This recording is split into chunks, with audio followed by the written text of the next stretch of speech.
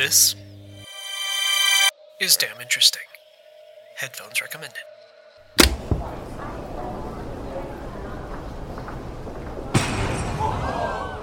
On the 29th of March, 1951, shortly after 5:00 p.m., a hand grenade-sized pipe bomb exploded in the landmark Grand Central Terminal in New York City.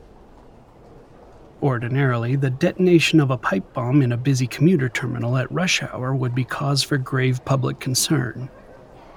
Yet the local news media barely acknowledged the event. It had been a hectic news day. In one of the shrillest moments in America's infamous anti-communism Red Scare, husband and wife Julius and Ethel Rosenberg were both found guilty of conspiracy to commit espionage. News from the ongoing war in Korea dominated the space below the fold. By comparison, the small explosion from the homemade pipe bomb at Grand Central didn't hurt anyone. It merely startled passersby and damaged a cigarette urn outside of the Oyster Bar. Police dismissed the event as the work of, quote, boys or pranksters. The New York Times reported the event in the following day's issue, though only with a 3-paragraph brief at the bottom of page 24. About 4 weeks later, another small bomb exploded inside a phone booth in the basement of the New York Public Library. Again, no one was injured, though the explosion damaged the booth, as well as the composure of a security guard leaning against the booth at the time. The NYPD bomb squad found fragments very similar to the Grand Central device. Both were lengths of well-machined pipe with a cap on each end. Inside, a .25 caliber shell detonated a reservoir of explosive gunpowder packed with nuts and bolts. The alleged boys or pranksters had evidently reprised their prank, and they were far from finished. While the New York City police advised the public not to worry, a creeping dread germinated in the department. This could be the beginnings of a troublesome spree. But weeks passed without a third bomb. Weeks grew into months. Perhaps it really had just been mischievous rascals with oversized firecrackers, and perhaps they had already exhausted their supply of pipes, powder, or shenanigans. But a new echoing boom in Grand Central Terminal one August evening destroyed the detectives' misplaced optimism. The bomb squad combed through the rubble of another broken phone booth and found fragments of yet another pipe bomb in the now familiar design. Though the police noted in their report that the latest bomb showed, quote, considerable advance in technique as compared with earlier bombs, unquote. No one had been nearby, but this seemed to be due to luck rather than an explicit effort by the bomb planter to avoid injuring the public. Investigators had no notion of who the perpetrators might be, nor the nature of their motives. At each of the bomb sites, among the scattered detritus of pipe fragments, shell casings, broken plaster, glass, nuts, and bolts, police kept encountering one thing that was not like the others: a partially consumed throat lozenge. Finding a used cough drop on the floor in a public place was not a surprise. But detectives detected all of these in close proximity to, or in one case inside, the pipe casings. And they were all the same Parke-Davis brand. The point or purpose of the lozenge was as mysterious as the bomb maker's motives.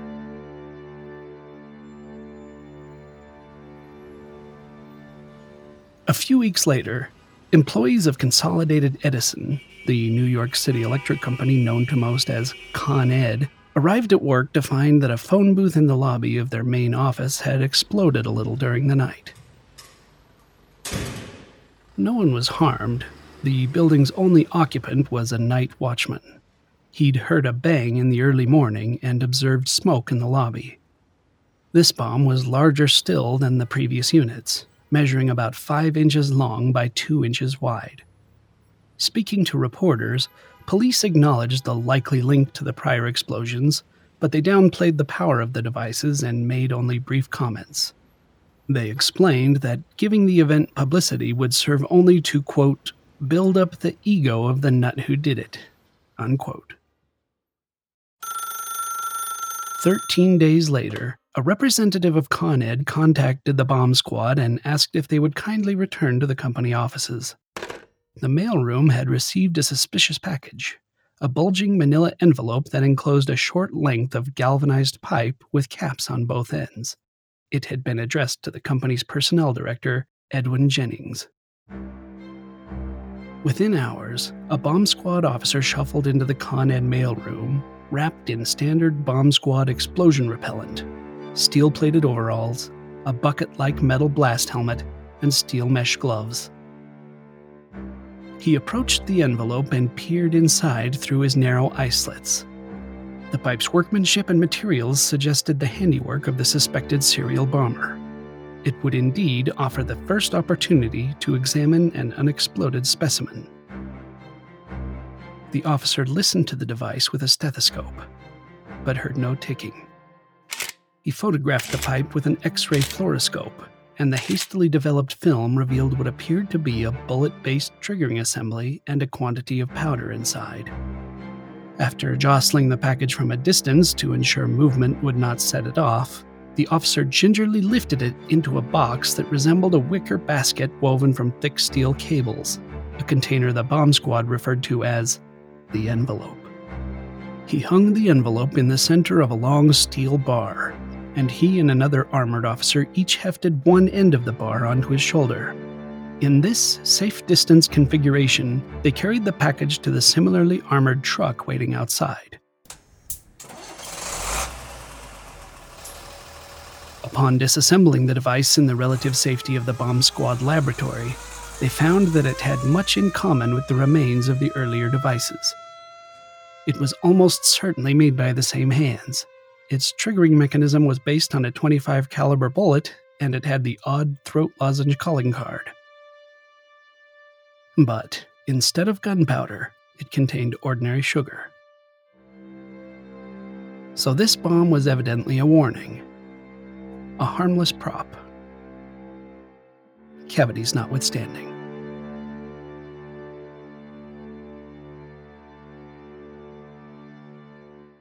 Police dusted the pipe and mailing envelope for fingerprints and found only smudges. But the envelope provided the investigators with their first clues about their bomber. A postmark from White Plains, New York. A return address from Lehman & Lehman, a fictional entity.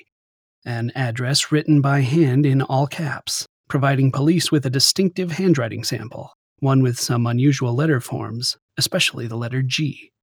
Larger than the neighboring letters, the G resembled a capital C with horizontal bars on both ends of the loop. On the 22nd of October 1951, a letter arriving at the New York Herald Tribune cemented the bomber's link to Con Ed.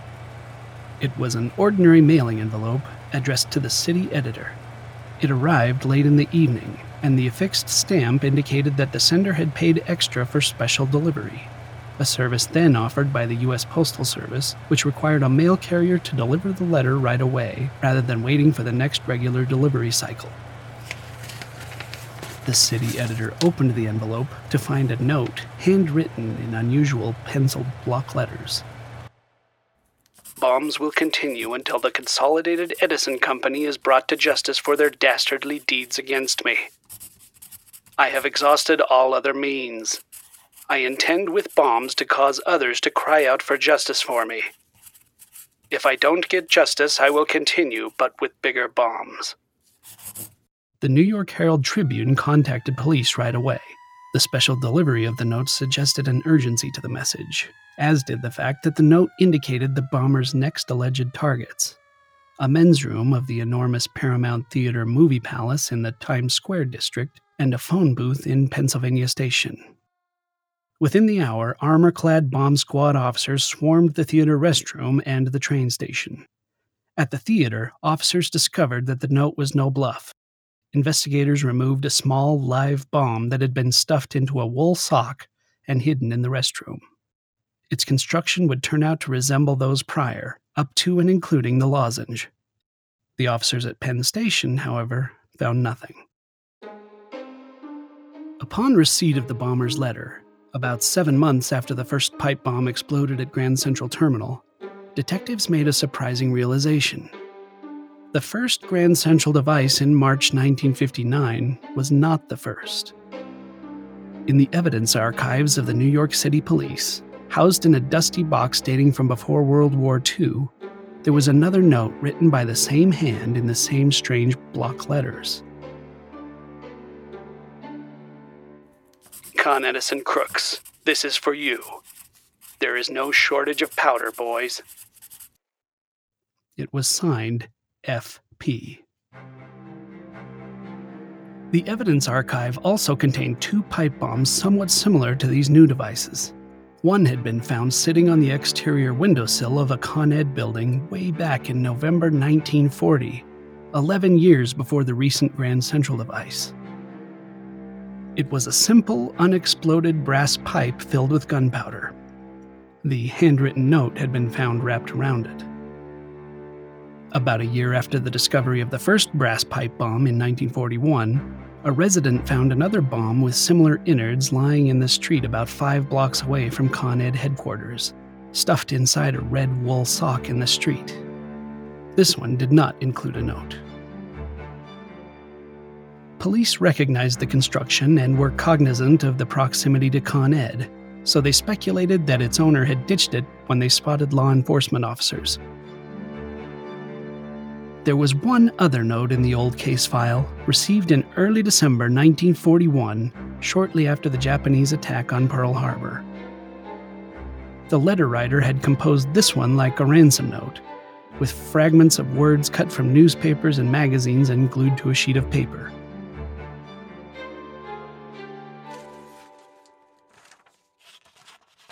I will make no more bomb units for the duration of the war. My patriotic feelings have made me decide this. Later I will bring the Con Edison to justice. They will pay for their dastardly deeds. FP's bomb attempts were indeed suspended pending the Allies' bombing and toppling of Hitler and Hirohito.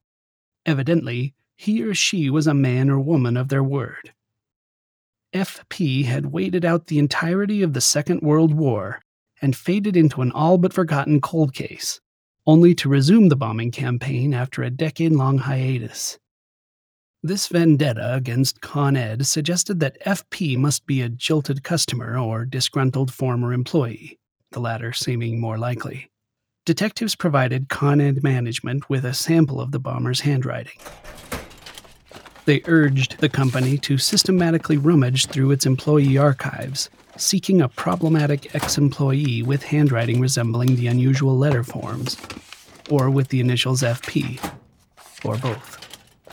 Considering the thousands of people that the large utility company had employed over the years, reviewing these files was no minor task.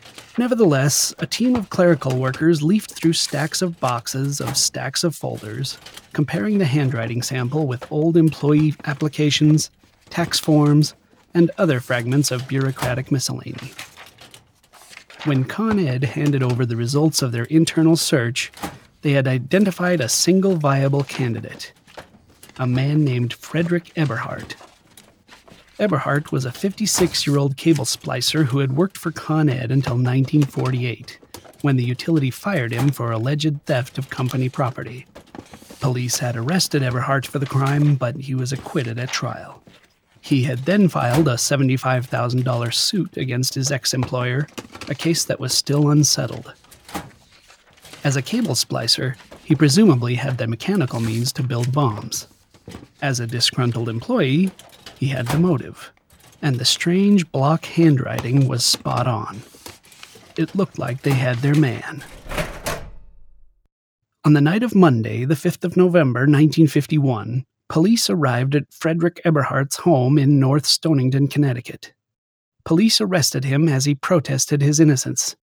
During interrogation, he admitted that the handwriting from the sugar bomb package appeared to be his, but he denied having any knowledge of this FP, or sending the parcel. The following Wednesday, a disheveled Eberhardt stood handcuffed in New York felony court as a state district attorney explained to the judge that this calm, white-haired suspect was not of sound mind, and that he was a particular source of annoyance to the New York City police. The judge ruled that Eberhardt be sent to Bellevue Hospital for psychiatric evaluation. Eberhardt's wife Louise insisted that the police had the wrong man.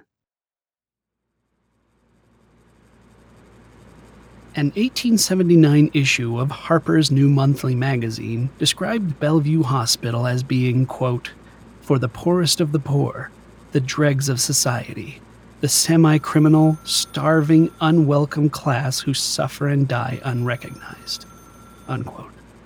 The hospital's Pavilion for the Insane served as a collection center for the city's undesirables, and it was considered revolutionary for its time.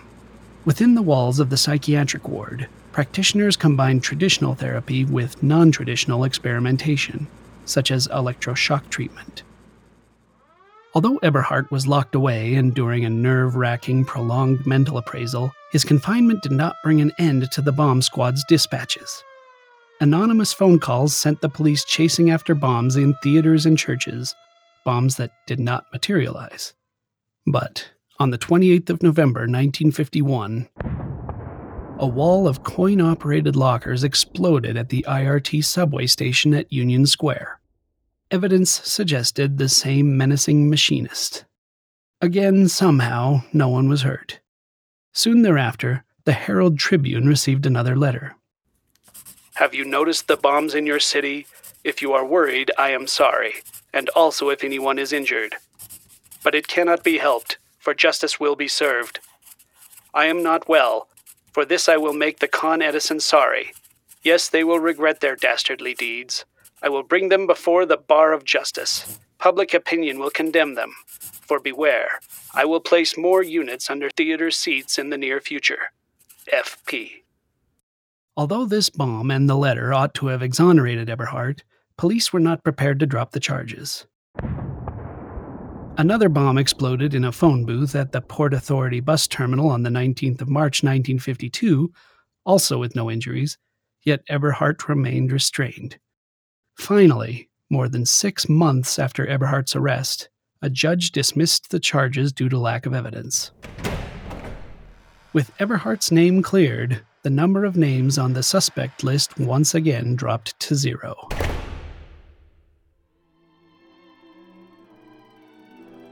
I'd be happy just to spend my life. On the 8th of December 1952, at Lowe's Movie Theater on Lexington Avenue, hundreds of patrons sat in the darkened auditorium watching the musical Everything I Have Is Yours, when one of the seat cushions exploded. The seat stuffing muffled the sound, but the woman sitting on the cushion couldn't help but notice multiple lacerations on the backs of her legs. As the movie played on, ushers hastily ushered the confused, bleeding patron from the auditorium for first aid. This was the first of FP's nefarious contraptions to hurt someone, but it would not be the last. A similar delayed action bomb had torn apart another seat in the same theater 6 months earlier in a similar fashion, but that seat had been unoccupied. Although New York City detectives continued to downplay the bombs and discourage newspapers from publicizing FP's ongoing campaign of bombs and letters, police spokespersons harshened their public vocabulary regarding the bomber, from prankster to publicity-seeking jerk and the old screwball. Newspapers soon upgraded their vocabulary as well, referring to FP with a chilling new nickname, the Mad Bomber. FP's confusing campaign for justice continued throughout 1953 and 1954, with half a dozen bombs damaging theater seats, coin-operated lockers, phone booths, men's rooms, and bystanders. The sophistication and potency of the bombs continued to increase. New bombs abandoned the finicky 25 caliber triggering mechanism in favor of one that used a cheap wristwatch to close a battery circuit at a precise time, with the resulting spark detonating the explosive powder. But most of these bombs only damaged property, not persons. One exception occurred in March 1954, when a bomb exploded in a men's room at Grand Central Terminal, and 3 people suffered what one reporter described as shock and bruises. Another exception occurred in November 1954, when 30 minutes into a screening of Bing Crosby's White Christmas at Radio City Music Hall, in an auditorium with around 6,000 patrons, a seat exploded and injured 2 women and 2 boys. Apologetic theater ushers asked 50 or so patrons near the bomb site to watch the remainder of the film from alternate seats, allowing ushers to rope the area off so police could investigate after the movie. In 1955, 6 bombs separately exploded throughout the year, adding subway stations to the rotation of familiar targets. In one instance, an upholstery repairman was preparing to stitch up a slashed theater seat when a bomb plopped out of the hole onto his workbench. He was fortunate that it was a dud. Despite the police department's continued policy to suppress the story, Mad Bomber articles began to creep from the back pages of newspapers toward the front. The first serious injury from a Mad Bomber bomb occurred in 1956. An elderly restroom attendant was plunging a stopped-up toilet in a men's room at Penn Station, unaware that the unseen obstruction was a pipe bomb stuffed inside a red wool sock.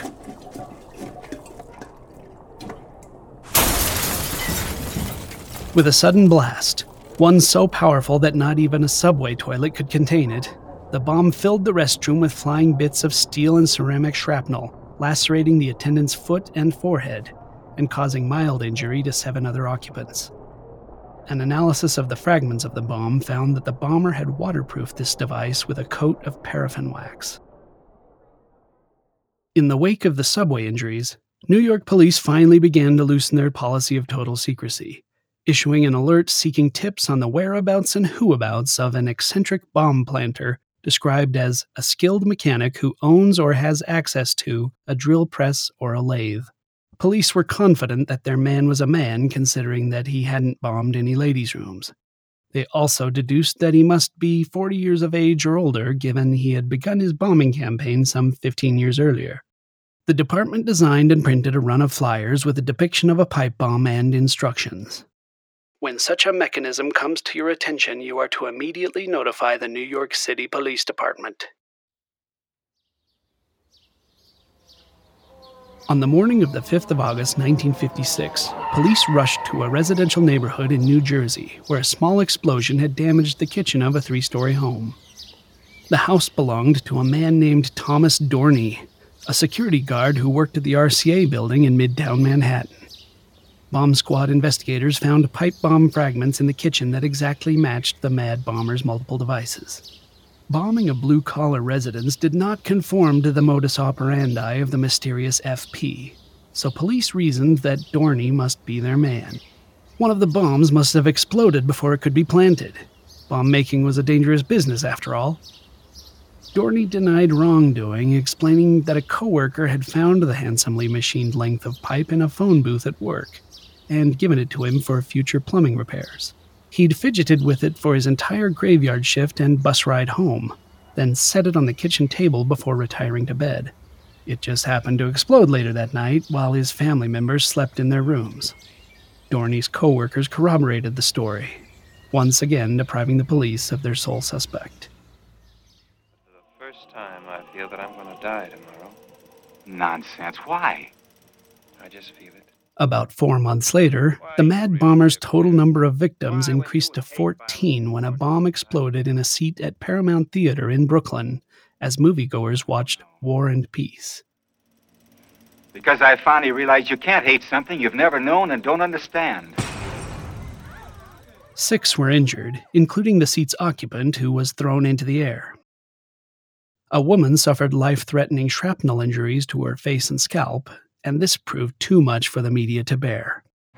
The following day, local purveyors of news threw off the remaining scraps of their quiet cooperation with police, and the Paramount bombing story led newspaper and radio reports. In light of the publicity, the NYPD abandoned their secrecy strategy altogether. Police Commissioner Stephen Kennedy publicly announced the launch of the greatest manhunt in the history of the police department to identify the, quote, eccentric or deranged person who has been responsible for 27 such bombings in the city since 1940, unquote. Police shared what little they knew about the suspect and furnished newspaper reporters with samples of FP's unusual block handwriting in hopes that a reader would recognize it. Commissioner Kennedy also established a special bomb investigation unit to concentrate exclusively on the Mad Bomber case.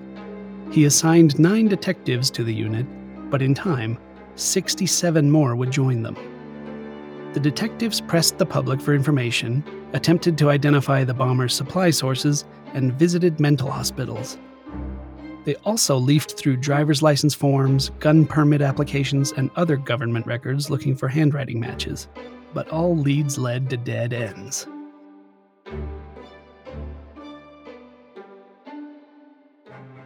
Before the month was out, the Mad Bomber struck twice in 1 week, with unexploded bombs found in a library phone booth and another in a seat at Paramount Theater. The New York City Board of Estimate posted a $25,000 reward for the apprehension of the bomber, and the Patrolmen's Benevolent Association supplemented with another $1,000, a combined reward worth about $230,000 when adjusted for inflation in 2017.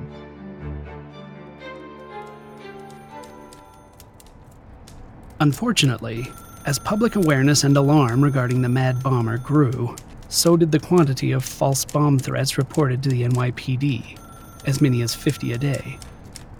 Despite the deluge of prank reports, police and administrators of public places could not disregard the warnings. Some of them proved legitimate. The Mad Bomber himself often warned his targets with a letter or a raspy-voiced phone call, and a few of the signature pipe bombs were subsequently located and removed by the bomb squad before they could explode. But the vast majority of reports in December 1956 were not genuine, and police resources were stretched thin. Police instituted a policy that the bomb squad would not respond unless something resembling a pipe bomb was actually found. But even when an apparent bomb was discovered, some turned out to be non-functional fakes from copycats. When the citizenry began to grasp that the police had no solid leads after 16 years and 30 or so bombs, the general disquiet arose to a great public hubbub, according to one New York Times reporter. Reports on the bomber dominated newspaper front pages, and movie theaters and other public gathering places noted a marked decrease in attendance. Nerves, in general, became quite frayed. According to newspaper reports, sleepless nights due to bomb anxiety were a common occurrence. Around Christmas time in 1956, the desperate NYPD enlisted the reluctant assistance of Dr. James A. Brussel, the Assistant Commissioner of the New York State Department of Mental Hygiene. Perhaps, they hoped, he could use his knowledge of deranged minds to examine all available evidence and apply some Sherlock Holmes-like deduction to infer adjacent details. This was a novel idea, but times were desperate. Sportingly, Dr. Brussel assembled the physical evidence on hand, mostly handwritten notes and pipe bomb bits, combined with what was known of FP's crimes, and stepped back to examine the Mad Bomber-shaped hole in the middle. The description he produced for public consumption read, "Single man, between 40 and 50 years old, introvert. Unsocial but not antisocial. Skilled mechanic. Cunning. Neat with tools. Egotistical of mechanical skill. Contemptuous of other people. Resentful of criticism of his work, but probably conceals resentment. Moral. Honest. Not interested in women. High school graduate. Expert in civil or military ordnance. Religious. Might flare up violently at work when criticized. Possible motive. Discharge or reprimand. Feels superior to critics. Resentment keeps growing. Present or former Consolidated Edison worker. Probably case of progressive paranoia." Brussels' conclusions sprouted mainly from his observation that FP must be a narcissistic paranoiac. He deduced this from the man's manner of communication, planting random bombs, writing rambling letters demanding justice, and general attention-seeking mayhem. Brussel would later write, "Instead of admitting failings or weakness in himself, he attributes all of his troubles to the machinations of some powerful agency that is out to destroy him." Brussel also told detectives that a broad study of mental patients suggested an 85% probability that a paranoiac perpetrator was athletic. neither overweight nor underweight, and that he would be clean-shaven, tidy, and polite. He also drew some conclusions based on FP's odd handwriting and vocabulary. His use of words such as dastardly and ghoulish led Brussels to suspect that the Mad Bomber was not a native English speaker, probably German. Dr. Brussels' unauthorized biography then took a decidedly Freudian turn, claiming that some letter forms in the handwriting had odd shapes that might be subconscious portrayals of female breasts and male genitalia. He pointed out that thrusting explosives into holes in theater seats was reminiscent of sexual penetration. Clearly, the bomber was grappling with a lifelong Oedipus complex. Regarding the physical sufferings the bomber had described in letters, Dr. Brussels considered cancer, but ruled it out based on the length of the bomber's career and the mortality rate of cancer. He considered tuberculosis, but dismissed it based on how easily treatable it had become. He settled on heart disease as the most likely. Armed with this so-called portrait, the officers of the Bomb Investigation Unit set out in search of this self-important, mother-loving German.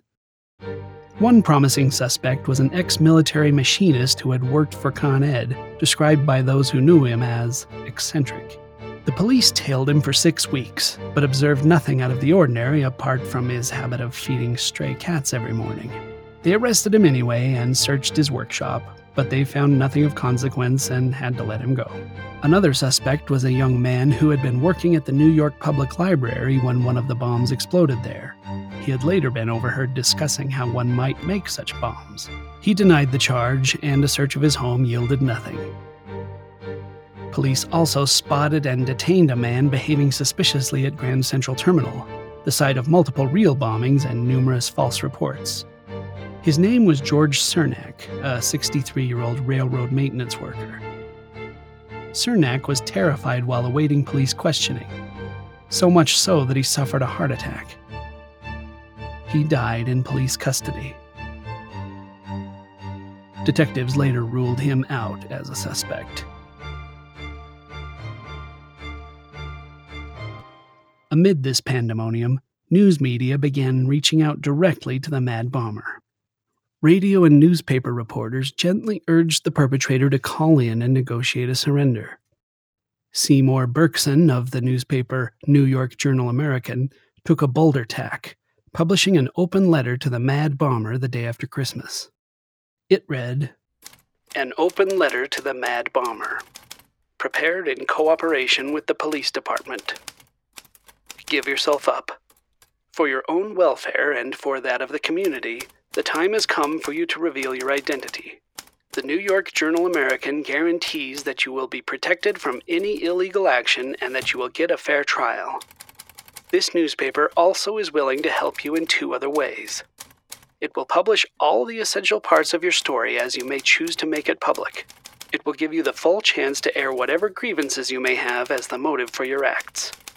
We urge you to accept this offer now, not only for your own sake, but for the sake of the community. Time is running out on your prospects of remaining unapprehended.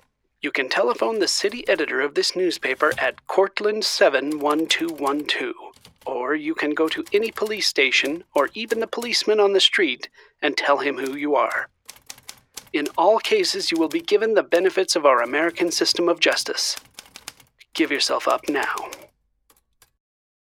2 days later, a postman arrived at the Journal-American with a special delivery letter. Assistant editor Richard Paperno immediately recognized the telltale block handwriting on the envelope. Handwritten on jaunty snowman stationery, the letter said in part, "To Journal-American, I read your paper of December 26th. Where were you people when I was asking for help? My days on Earth are numbered. Most of my adult life has been spent in bed. My one consolation is that I can strike back, even from my grave, for the dastardly acts against me. Calling me names is just frustrated stupidity in action. FP." With the assistance of Commissioner Kennedy, Berkson continued this partially public correspondence with the Mad Bomber, printing open letters in the paper and receiving replies via mail. They managed to coax some details out of the infamous FP, including the fact that he was injured while working for Con Ed and that he had been permanently disabled without any compensation. "When a motorist injures a dog, he must report it," one letter said. "Not so with an injured workman. He rates less than a dog." Berkson and Kennedy insisted they were sympathetic and promised to help the Mad Bomber with the workers' compensation claim. They continued to urge him to turn himself in or meet face-to-face, but FP would not commit. On the 19th of January 1957, a letter from the Mad Bomber arrived at the Journal-American that read in part, "You people threw me off stride. I expected to have to fight for an inch or so of space. Thanks very much for your effort. The bombings will never be resumed. Come what may. You people have let the people know my part of the story. I cannot ask for much more, as I have burned my bridges behind me. In about 3 weeks' time, the New York Journal-American accomplished what the authorities could not do in 16 years. You stopped the bombings." This abrupt ceasefire was the last letter the anonymous Mad Bomber of New York ever sent to the paper. Apparently, all he wanted was public acknowledgement and attention. And, as promised, there were never any more Mad Bomber bombs. He was a man of his word. Still, the police intended to catch him. And a typed note accompanying the handwritten letter included an intriguing scrap of information. It mentioned in passing, "I was injured on September 5th, 1931. Over the days that followed, leads continued to trickle in. One was an elderly loner named Andrew Cluin who had just passed away from pneumonia. Of Latvian descent, the fellow had previously worked as a metal worker, and his handwriting looked similar to the Mad Bomber's. His apartment had been found in the comprehensive disarray of a hoarder, including old newspapers, copies of crank letters he had sent to public officials, and a stack of Con Ed utility bills dating back decades. Another lead came in the form of another promising handwriting match from a Con Ed employee file, a veteran named George Metesky who had left the company following an injury. But detectives made no rush to investigate. The sense of urgency had apparently been diminished by the bomber's promise to halt the bombings. Also, it was Friday.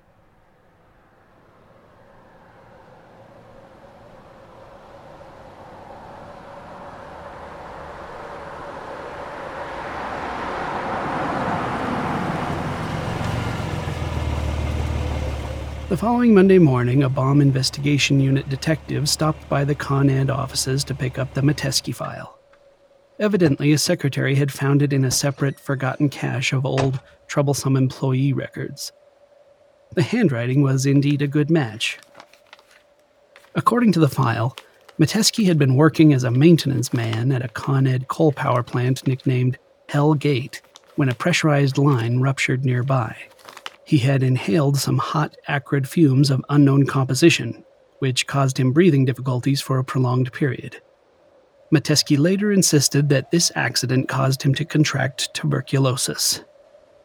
The date of the injury was the 5th of September, 1931.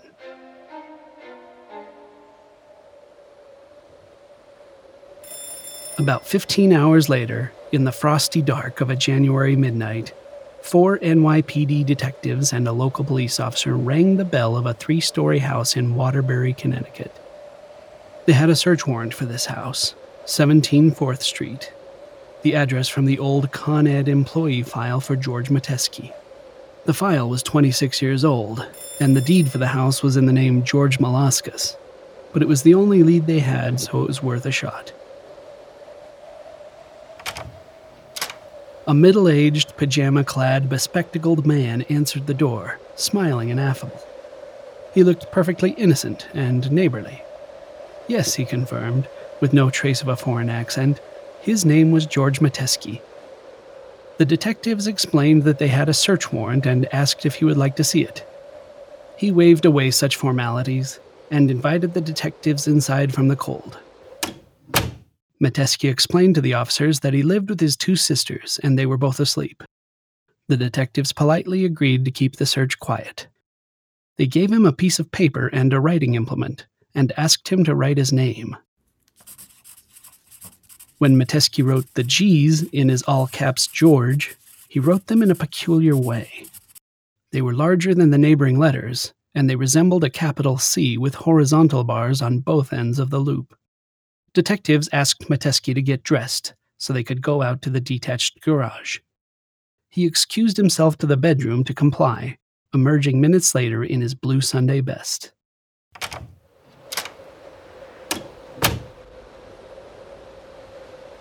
In the garage, the detectives found metalworking tools, including a lathe.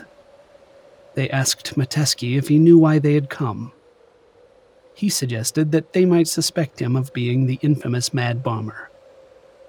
They asked him what FP stands for. Fair play, he said. As police handcuffed the still cooperative 54-year-old and loaded him into a squad car, his two groggy, confused sisters shouted from the porch, insisting the police had the wrong man. In the ensuing interrogations, Metesky eagerly explained everything. His motive? To receive compensation for his debilitating tuberculosis. Where are the bomb-making supplies? In a hidden compartment inside the house. Why did you resort to bombs? There was no other choice. Wasn't he worried that innocent people would be harmed? I used to pray no one would be hurt by my bombs, especially on Sunday. Why on earth were there lozenges inside the early bombs? These were crude timers, doused with water so they would slowly dissolve, eventually releasing a spring mechanism to close a circuit. And so on. Police also learned that they had almost caught Metesky red-handed in 1951 or 1952. He was in his car preparing a bomb when a police officer approached to inform him that he had parked in a restricted zone. Despite being almost too frightened to speak, Metesky had managed to quietly drop the incriminating object onto the floor, out of sight.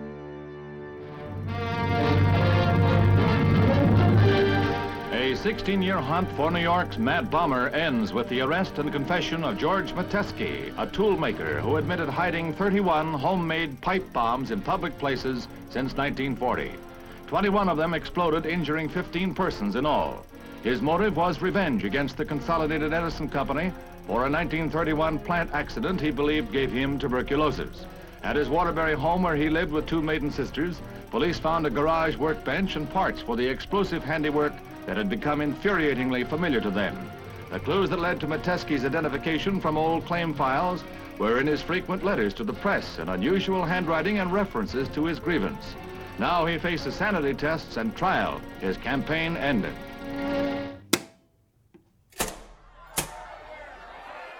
Each time police moved Metesky to another location for more official business, a mob of reporters and onlookers waited outside.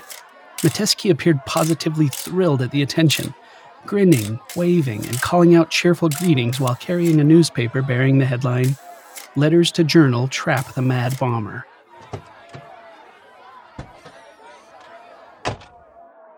Metesky's apparent glee at being a Mad Bomber suspect was a textbook example of inappropriate affect, a display of emotions that do not fit a circumstance, sometimes a sign of mental illness.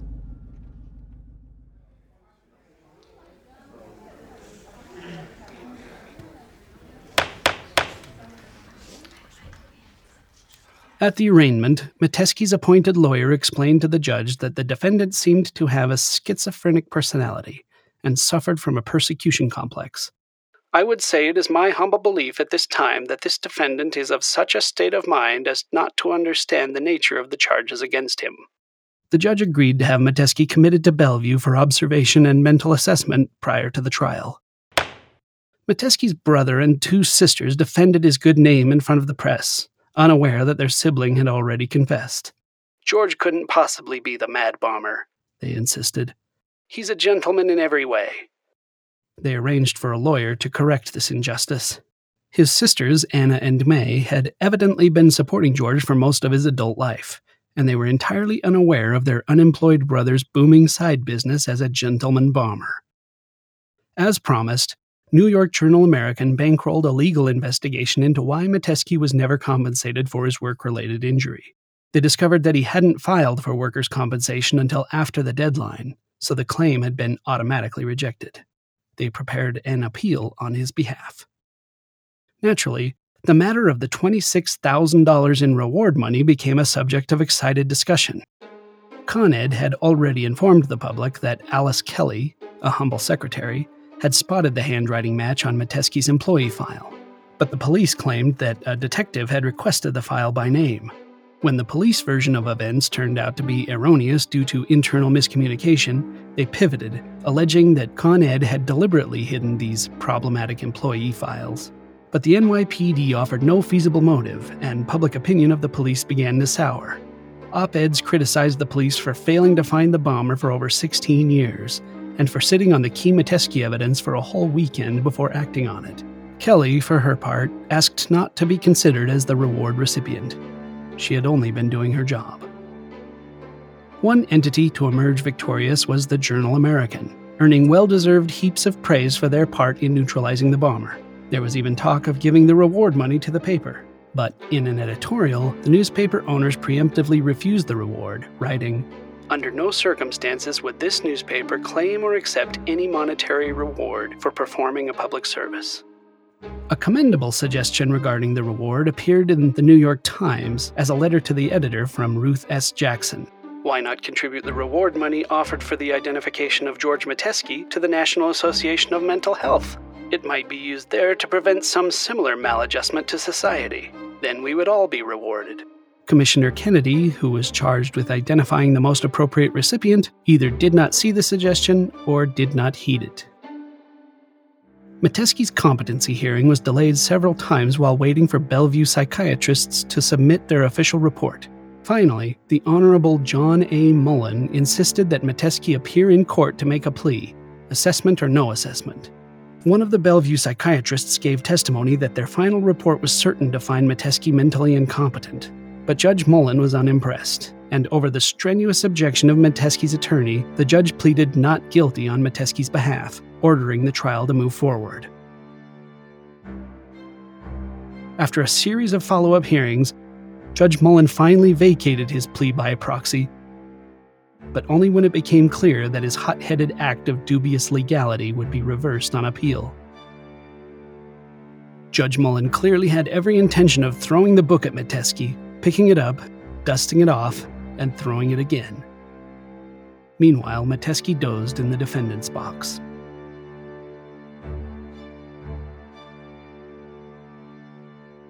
The trial of George Metesky was further stymied by his faltering health.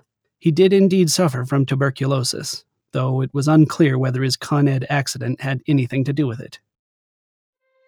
In April 1957, he suffered a relapse, and his lungs hemorrhaged.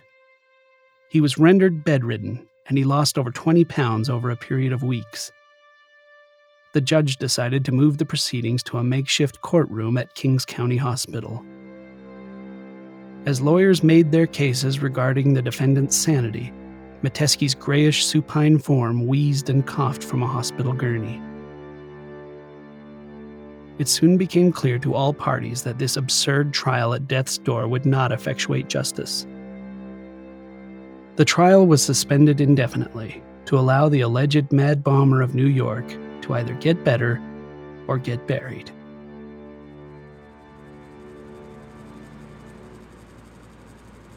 Metesky was transferred to the tuberculosis ward at Mattyowan Hospital, and to the surprise of many, he did recover, though slowly. By 1961, he was well enough that he was transferred from the medical ward back to the psychiatric ward, where he resumed his old hobby of vehement letter writing. He wrote repeatedly to New York County officials, demanding that the county either resume or drop their case against him, but they seemed content to sequester him in judicial limbo for his remaining days. Metesky very well may have lived out the rest of his days at Mattyowan Hospital, were it not for the indirect intervention of a class action lawsuit. In winter 1971, social activist Kristen Booth Glenn filed a class action lawsuit against the state of New York, arguing that it was unconstitutional for psychiatric institutions to confine an accused but unconvicted person unless they had been declared dangerous by a jury. The court found in favor of the class, and the United States Supreme Court unanimously reaffirmed the decision.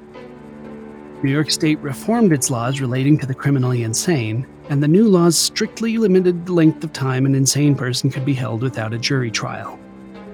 Under these new laws, 70-year-old Metesky had already served most of his maximum time, and due to his advanced age and poor health, it was unlikely that any New York jury would find him dangerous. On the 10th of December 1973, after more than 16 years in legal limbo, George Metesky was granted his freedom in a hearing that drew wide publicity. When asked by reporters about his future, the retired terrorist said, "I have no intention whatever of resorting to any form of violence. I've found that at this particular time, the pen is mightier than the sword. I'll be quite busy. I don't enjoy controversy." A few days later, he boarded a Greyhound bus bound for his hometown of Waterbury. He settled back into the 3-story house on 17 4th Street. He would take care of his ailing sister May, he said. Their other sister Anna had died while George was held at the hospital. He would write a book about his life, he said. He would do a lot of reading, perhaps engage in polite correspondence. He would have a quiet life. The mild-mannered former Mad Bomber of New York lived another 20 years. He died on the 23rd of May, 1994, aged 90. As promised, he spent most of the rest of his days as his sister's caretaker. He was a man of his word. The reward for the Mad Bomber's identification was never claimed. Metesky's workers' compensation claim was never approved. The eagerly anticipated autobiography was never written, and Con Ed never did pay for their allegedly dastardly deeds. Before his capture, George Metesky planted 33 bombs in the New York City area, 22 of which exploded, causing minor injury to 13 people and serious injury to 2. Somehow, no one was killed. But not all of the Mad Bomber's bombs have been accounted for. Metesky insisted that he had hidden one of his bombs in the iconic Empire State Building, yet no such explosive was ever found on the premises, despite an exhaustive search of all of the building's publicly accessible areas, and no one has reported a pipe bomb explosion at the site in the subsequent decades. Perhaps it remains there today, inside a dust-blanketed woolen sock, tucked into a seldom-seen corner of the 102-story skyscraper, housing a load of gunpowder, a .25 caliber bullet, and one imperfectly dissolved Park Davis throat lozenge.